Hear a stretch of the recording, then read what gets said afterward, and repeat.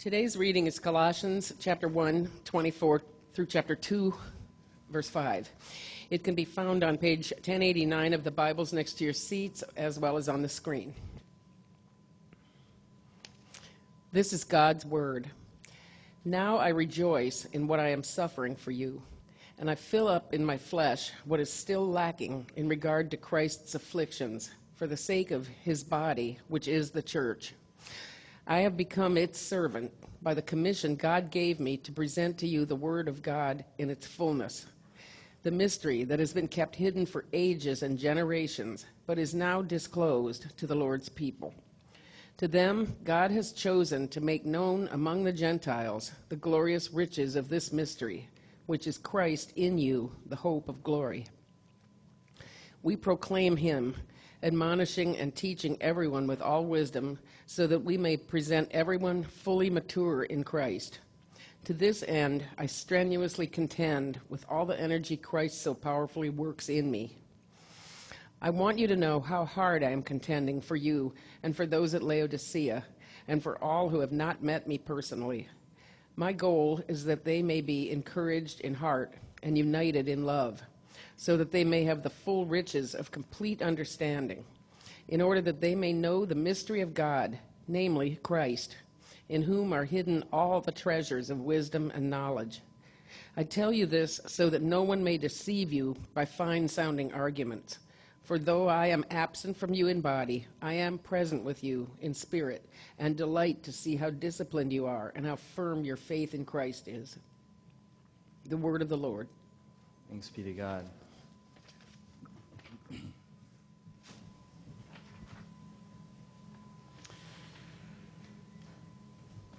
Let us pray. Our gracious God, as we come into this room from all different places, all different kinds of experiences this week, we invite you to speak to us.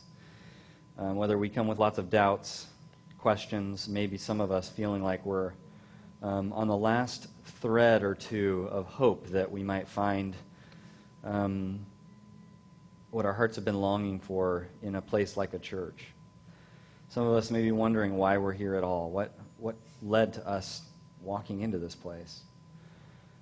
Others of us maybe come from very different places, whether it's a boredom or a slow spiritual downturn that we realize we wonder if you'll ever be real again like you once were, or maybe just a great experience of your faithfulness. We feel grateful. We have a capacity to thank you that we never had before because you've answered prayers. It's astonishing how many different places we come from, and yet in an essential way we're all the same. And when we enter into this time and this story of Scripture, we're invited to see ourselves as all in the same boat, needing your grace every second, every moment of our lives. We're more of a mess than we want other people to know.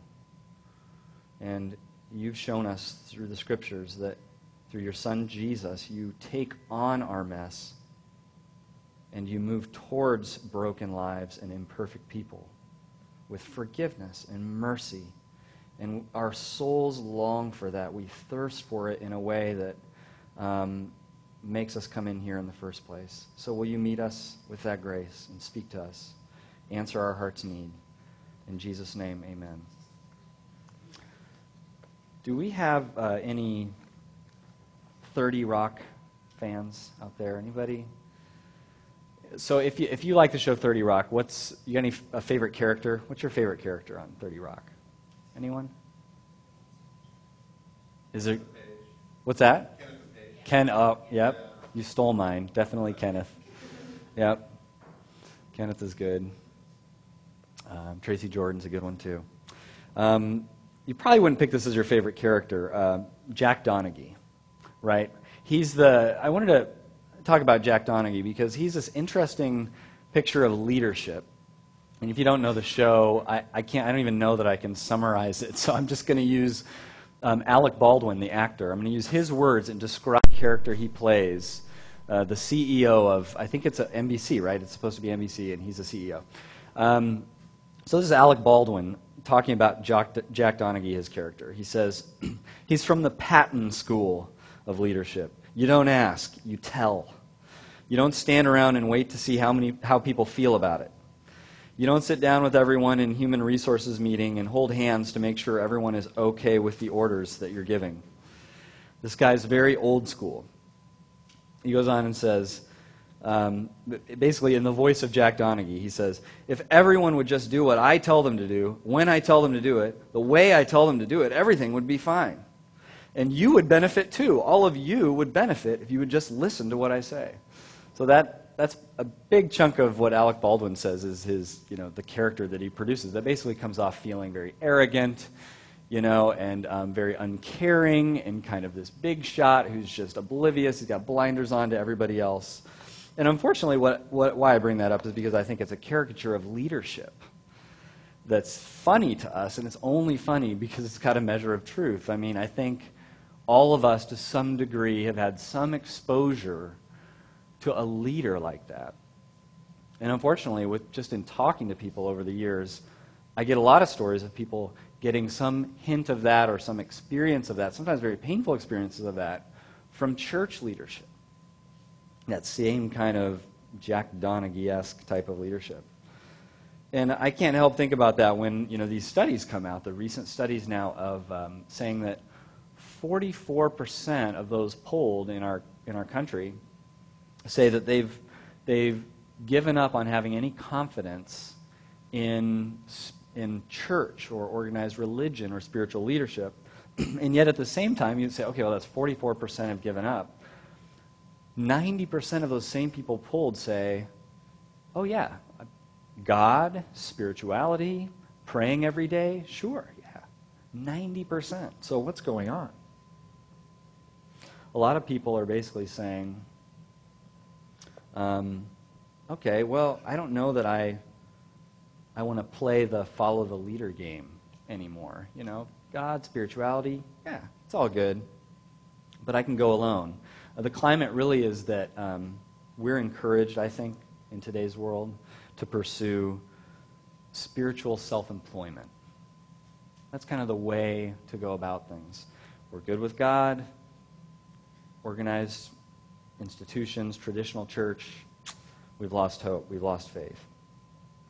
And today, so as we're getting into this book of Colossians, and we move, and we're transitioning with this very text that we're reading from chapter 1 to chapter 2, we're actually getting an opportunity to consider what we lose if we throw out the whole thing of a sense of true, real, human spiritual leadership in your life. Getting beyond the just, oh no, I have a connection to God and that's enough and I'm okay with that. What do you lose when you throw aside human spiritual leadership? And there's three things that basically, as Paul's talking, as he's writing this letter, these things are coming out, and three of them that we're looking at are that, first of all, you lose someone contending for you. Second of all, you lose someone seeking your maturity. And third, you lose someone seeking your unity. So, point one, in a Christian leader, you have someone who contends for you. Someone who contends for you. And when Paul is talking in verse 29 of what we read, he says that he strenuously contends with all his energy for the people that he's ministering to, basically is what he's saying. I can't help talk about spiritual leadership in the church without tapping into the big analogy for leadership that we find in the Bible, which is that of a shepherd. In fact, the Latin word that we get the word pastor from is the word shepherd. It goes all the way back throughout the whole Bible. The idea of leadership is best shown in the idea of a shepherd. And there's a book that I find fascinating. It's written by an actual shepherd who also is a Christian and a spiritual leader. And so he writes about how his understanding when he was a shepherd in the eastern side of Africa, in one of the few places that people actually go with the ancient style of shepherding, and he learns all these things about that, and then he reads Scripture again, and it comes alive in a new way. This is what he says about what sheep start to learn about their shepherd. He says, it used to amaze and intrigue visitors to my ranches to discover that my sheep were so indifferent to their voices. Occasionally, I would invite them to call my sheep using the same words or phrases that I habitually employed, but it was to no avail. The sheep would simply stand and stare at the newcomers in rather blank bewilderment, as if to say, "Who are you?" This is simply, he says, because over a period of time, sheep come to associate the sound of the shepherd's voice with special benefits. When the shepherd calls to them, it is for a specific purpose that has their best interest in mind. That's what it all comes down to, right? That's where a lot of trust has been shattered and broken down. Does this person, if I put myself in a position of being led, will this person will they handle that well? Will they have my best interests in mind, or will they just be looking out for their own? And because shepherds, the nature of this analogy is that shepherds have the interests of the sheep in mind, they end up taking on a lot of stuff that ends up looking a whole lot like suffering. Paul himself, as this leader in this period of the early church, he had an abnormally extensive amount of suffering that he came upon in being a leader. And when he is commissioned to be a leader, in this Damascus Road experience, as people often refer to it, when he goes from being not a Christian to being a Christian, and not only that, but he's given this calling to be the one that's going to be a shepherd, bringing the message to all these people throughout the non-Jewish world. This is what God says in the midst of that call. Talking about Paul, he says, "Go, this man is my chosen servant to proclaim my name to the Gentiles and their kings and to the people of Israel." And then this very intriguing thing, "I will show him how much he must suffer for my name." Right there with Paul's commissioning to have this new shepherding role in the church, is this mention of suffering. And what that gets at is that suffering and the struggle of leadership, suffering really starts to become really an authenticating and a legitimizing part of a leader, showing that they have others' interests in mind, not just their own. I mean, we see it in this letter that we're reading today, where Paul's actually, he's not a leader that they know in person. He hasn't visited the town of Colossae yet, or the city of Colossae. They don't really know him, but they know of him. He's a bit of a legend. And the man, Epaphras, who has gone and started the church in Colossae and began talking and gathering folks, and they began praying and began meeting together and living selflessly in a whole new countercultural way. As this is all happening, Paul doesn't know any of them. They don't know him. Epaphras knows him. He's been mentored by him. But so you imagine Paul's writing to them, and he's writing now. This whole letter comes. He's in prison. And he's in prison for just the very reason of being someone who is a leader in the church. And because of what that has meant, as he's gone town to town and the accusations that have come his way, finds himself in prison. So he says in verse 24, "Now I rejoice in what I am suffering for you." He brings up that word again that goes back to his very calling as a leader. And it's interesting, the very last words of this letter, he says, Paul, write this greeting in my own hand. Remember my chains. Grace be with you. Remember my chains?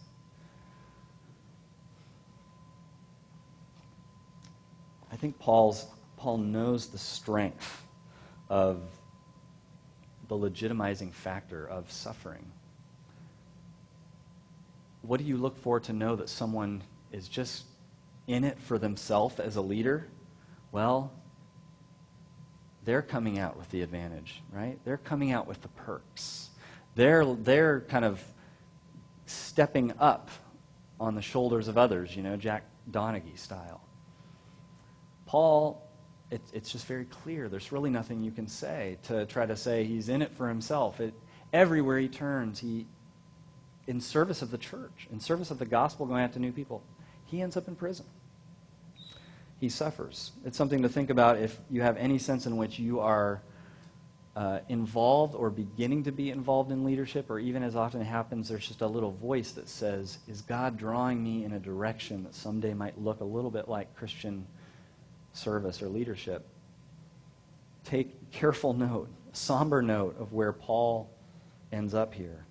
Suffering is a legitimizing factor in someone who contends for you and has your best interests in mind. In fact, Paul regularly, he ties back to the early lingo for leadership in the Christian church. They had these titles, and they were absolutely the most non-glamorous titles for leaders in the world. It was slave and servant. Those were the titles thrown around.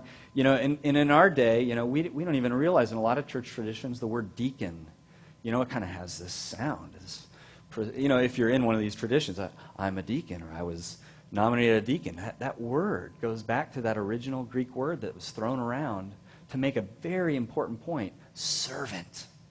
It's very non-glamorous. And Paul, when he refers to Epaphras, he uses both of those words in the beginning of the letter, in verse 7. He's a slave. He's a servant of the gospel. Anyway, so Paul's tapping into all of this stuff in this letter. And basically, just because he wants to reiterate what is the point of Christian leadership, that someone is serving other people's interests, and that is absolutely not a recipe for someone getting ahead. That's a recipe if you're serving someone else's interests.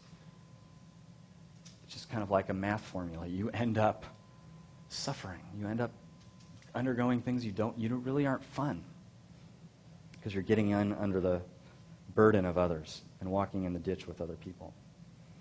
And so again, with Philip Keller and the whole shepherding analogy, he talks about the kind of work that shepherds do for their sheep. He says, again and again I would spend hours searching for a single sheep that was missing. Then more often than not, I would see it at a distance, down on its back, lying helpless. At once I would start to run towards it, hurrying as fast as I could, for every minute was crucial. Within me there was a mingled sense of fear and joy. Fear that it might be too late. Joy that it was found at all. Here's a simple question to ask. Do you have anyone who serves you like that? Do you have anyone in your life who will come looking for you, chasing you down? Where are you? How have you been? That kind of care, that kind of sacrifice to throw everything aside and look for you. Well, I don't know if you've lost hope in even finding that, but the Bible basically says you need it. You just absolutely need that in your life. And that's what you find in a Christian leader, as the Bible describes Christian leadership. Also, in a Christian leader, you have someone, secondly, who has your maturity in sight. If you look at verse 28, Paul uses 3 verbs that all relate to talking and giving, data to people that he leads. We proclaim him, admonishing, and teaching. There's those 3 verbs: proclaiming, admonishing, teaching. Everyone with all wisdom, so that, why? So that we may present everyone fully mature in Christ.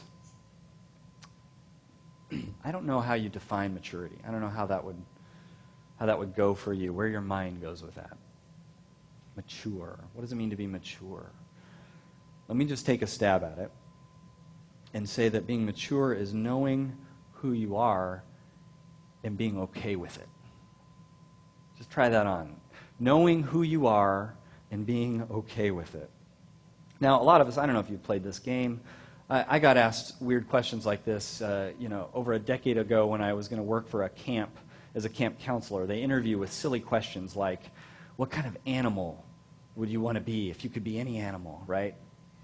And, so I don't know, what we're basically taught culturally, the kinds of ways that we gravitated, we say, I want to be a lion, right? I want to be a cougar. We're not very good with the biblical analogy. Sheep. Sheep. We don't pick that one. We pick something like a cougar, and what does that basically mean? What flows out of that? I am independent. I can be self-sufficient. I hope to be impressive in what I do, in my contribution to this world. I maybe prey on others who are weaker? I don't know. I mean, you start to kind of play this out, and what does that end up, where does that take you? Whereas, what is a sheep? The Bible says, I hate to break this to you today, the Bible says you're a sheep. You're a sheep. And what that means is that you belong in a flock. This is who you are. Are you okay with it? You belong in a flock. You need leading, and you're terribly, terribly prone to wander. That's a sheep. And you need protection from things like cougars. And Paul himself, there's a sense in which Paul knows this, and his story shows this. I mean, a lot of people have quickly, without digging into things and without looking at the real story, I don't know if you've been in conversations like this, but people will kind of brush off the Apostle Paul, and just kind of, they've got reasons why, the Apostle Paul, he wasn't legit, but the truth is, the more you dig, the more you see. And what we learn about him, actually, as he was just starting out as a Christian leader, one of the things he did was he put himself before all the leaders, kind of the known leaders, the guys, maybe you'd call them the big shots, the legends, the ones who are with Jesus. And he went before them and he explained, even though he had this miraculous start, and this miraculous encounter with the risen Jesus appearing to him and redirecting his journey, and it was a very incredible gift, a miraculous gift that he had been given as a call to ministry. He could have just said, hey, I know I'm right, I can go with that. But he went before all the leaders of the church and he said, and he explained the gospel that he was as he knew it. He explained the teachings that he had, and he said, basically, comment on it. Am I wrong anywhere? What am I missing? What am I not getting? That's part of Paul, the one who's writing this letter. If you run into anyone in a leadership position in your life, anyone you know who basically says, in a Christian setting, at this point in my development as a Christian, I'm really beyond being led. Basically, you can reply, maybe you don't have to be this sarcastic, but you can say, oh, really? Because Paul, of course, is going back to Jesus himself, and the tradition grabs hold of Isaiah 53 that explains Jesus as being one who's not only comfortable being a sheep, but becomes a lamb who is led to the slaughter. So you kind of say to yourself when that urge comes up, I'm okay, I don't need to be led. Are you further along than Jesus? Is there something about you that Jesus' way is not good enough for you? You're beyond that? You get this sense, a really strong, just very human sense of this as this letter progresses towards the end.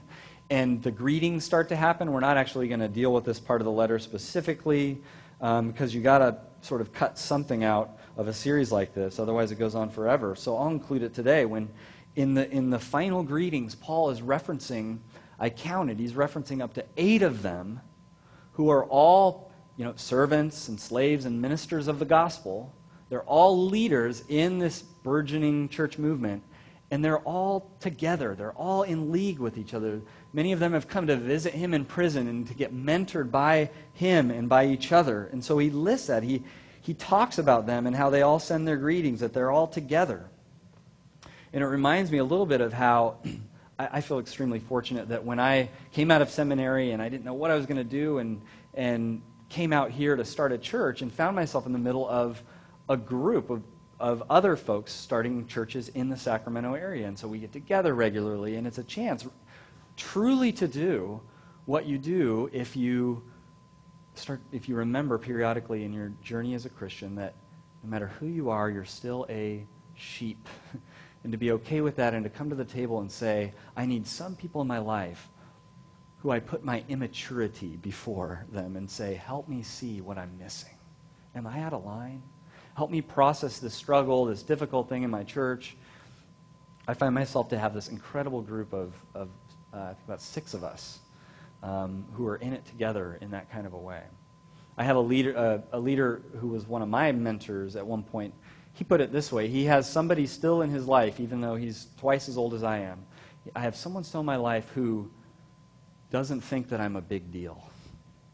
And, he's in a church that's over 1,000 people, and he's the lead pastor of all of that, and so you've got all these people saying, oh, he's so gifted with preaching, and he's got so much wisdom, and he's such a great pastor, and he's got supernatural levels of giftedness and this and that, and all these people coming in to have the answers, right? And to revere him. And he's got someone in his life who says, yeah, you're a sheep. You're a sheep, and you need someone to tell you that once in a while.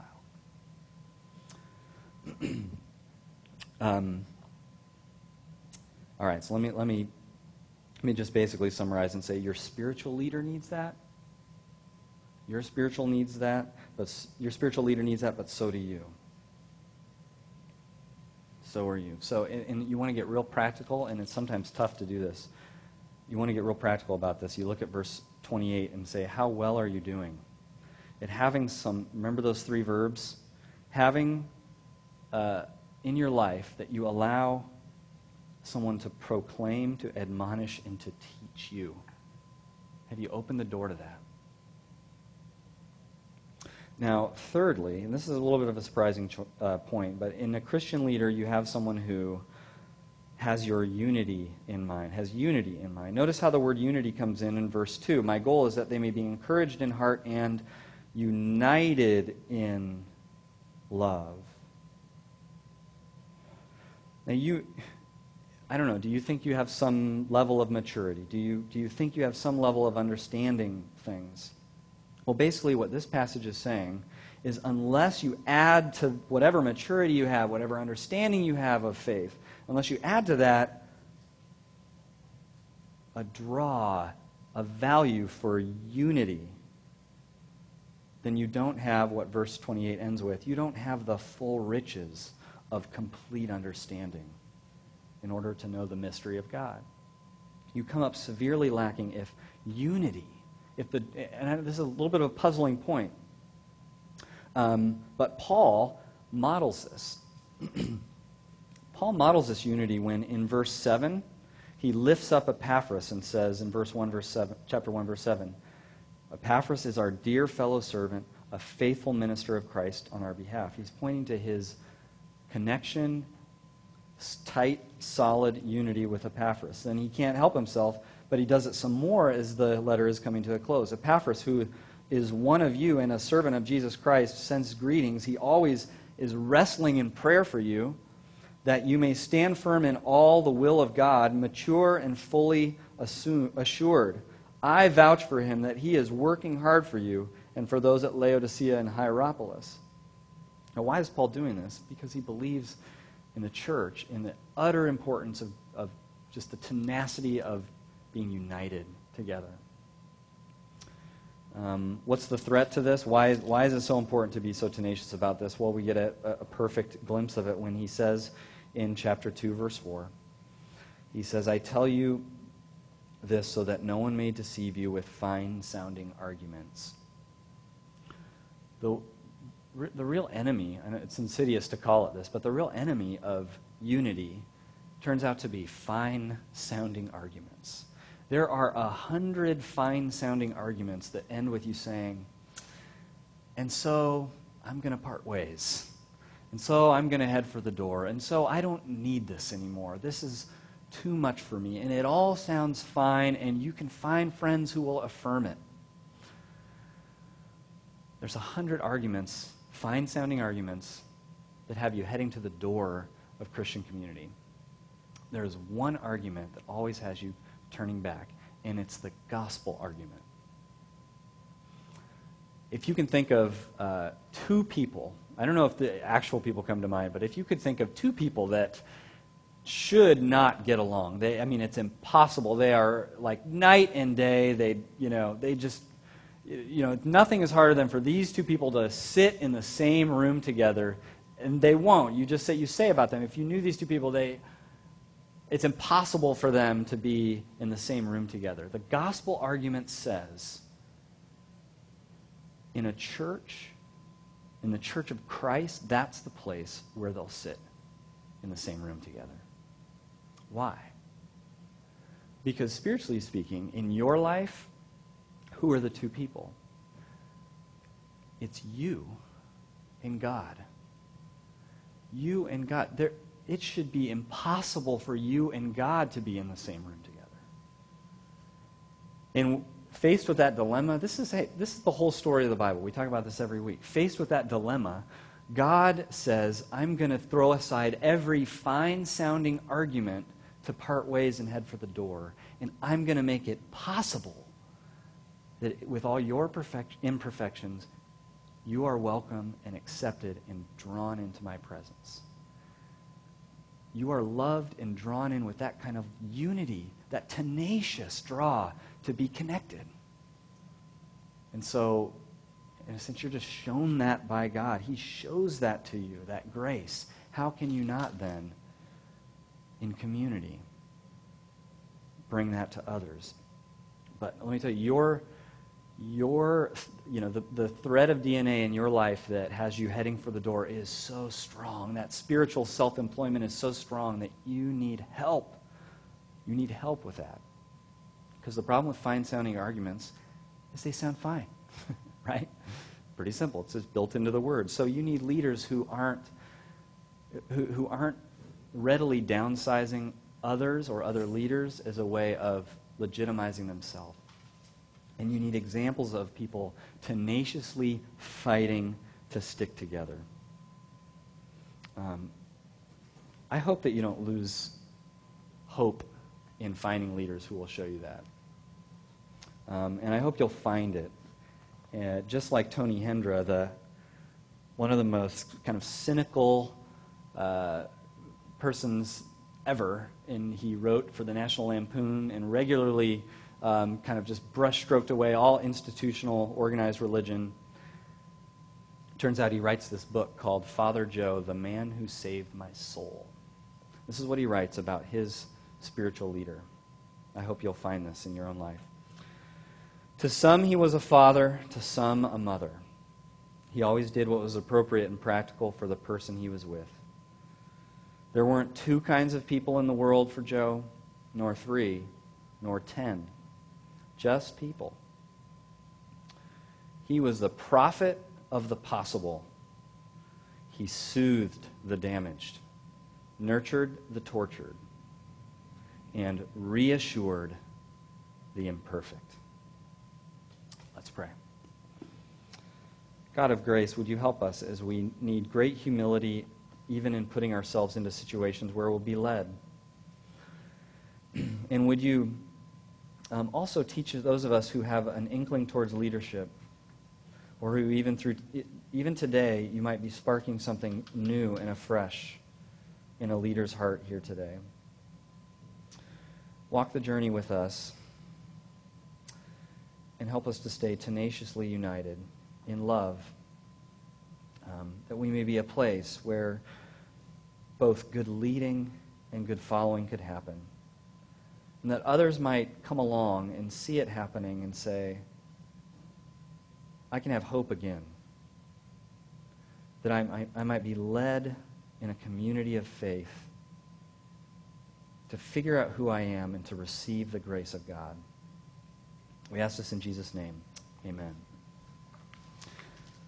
As we move towards the musical offering, and cans will come around for our actual offering to God as a part of worship, you're invited into this prayer to frame this time, and I just want you to know that this is an act of worship, and it's not intended as a moment of pressure if you're visiting or if you're newer to our community. But you are invited to frame this spiritually for what it is through this prayer. I invite you to do so with me. Almighty God, giver of every good and perfect gift, teach us to render to you all that we have and all that we are, that we may praise you, not with our lips only, but with our whole lives, turning the duties, the sorrows, and the joys of all our days into a living sacrifice to you, through our Savior, Jesus Christ. Amen.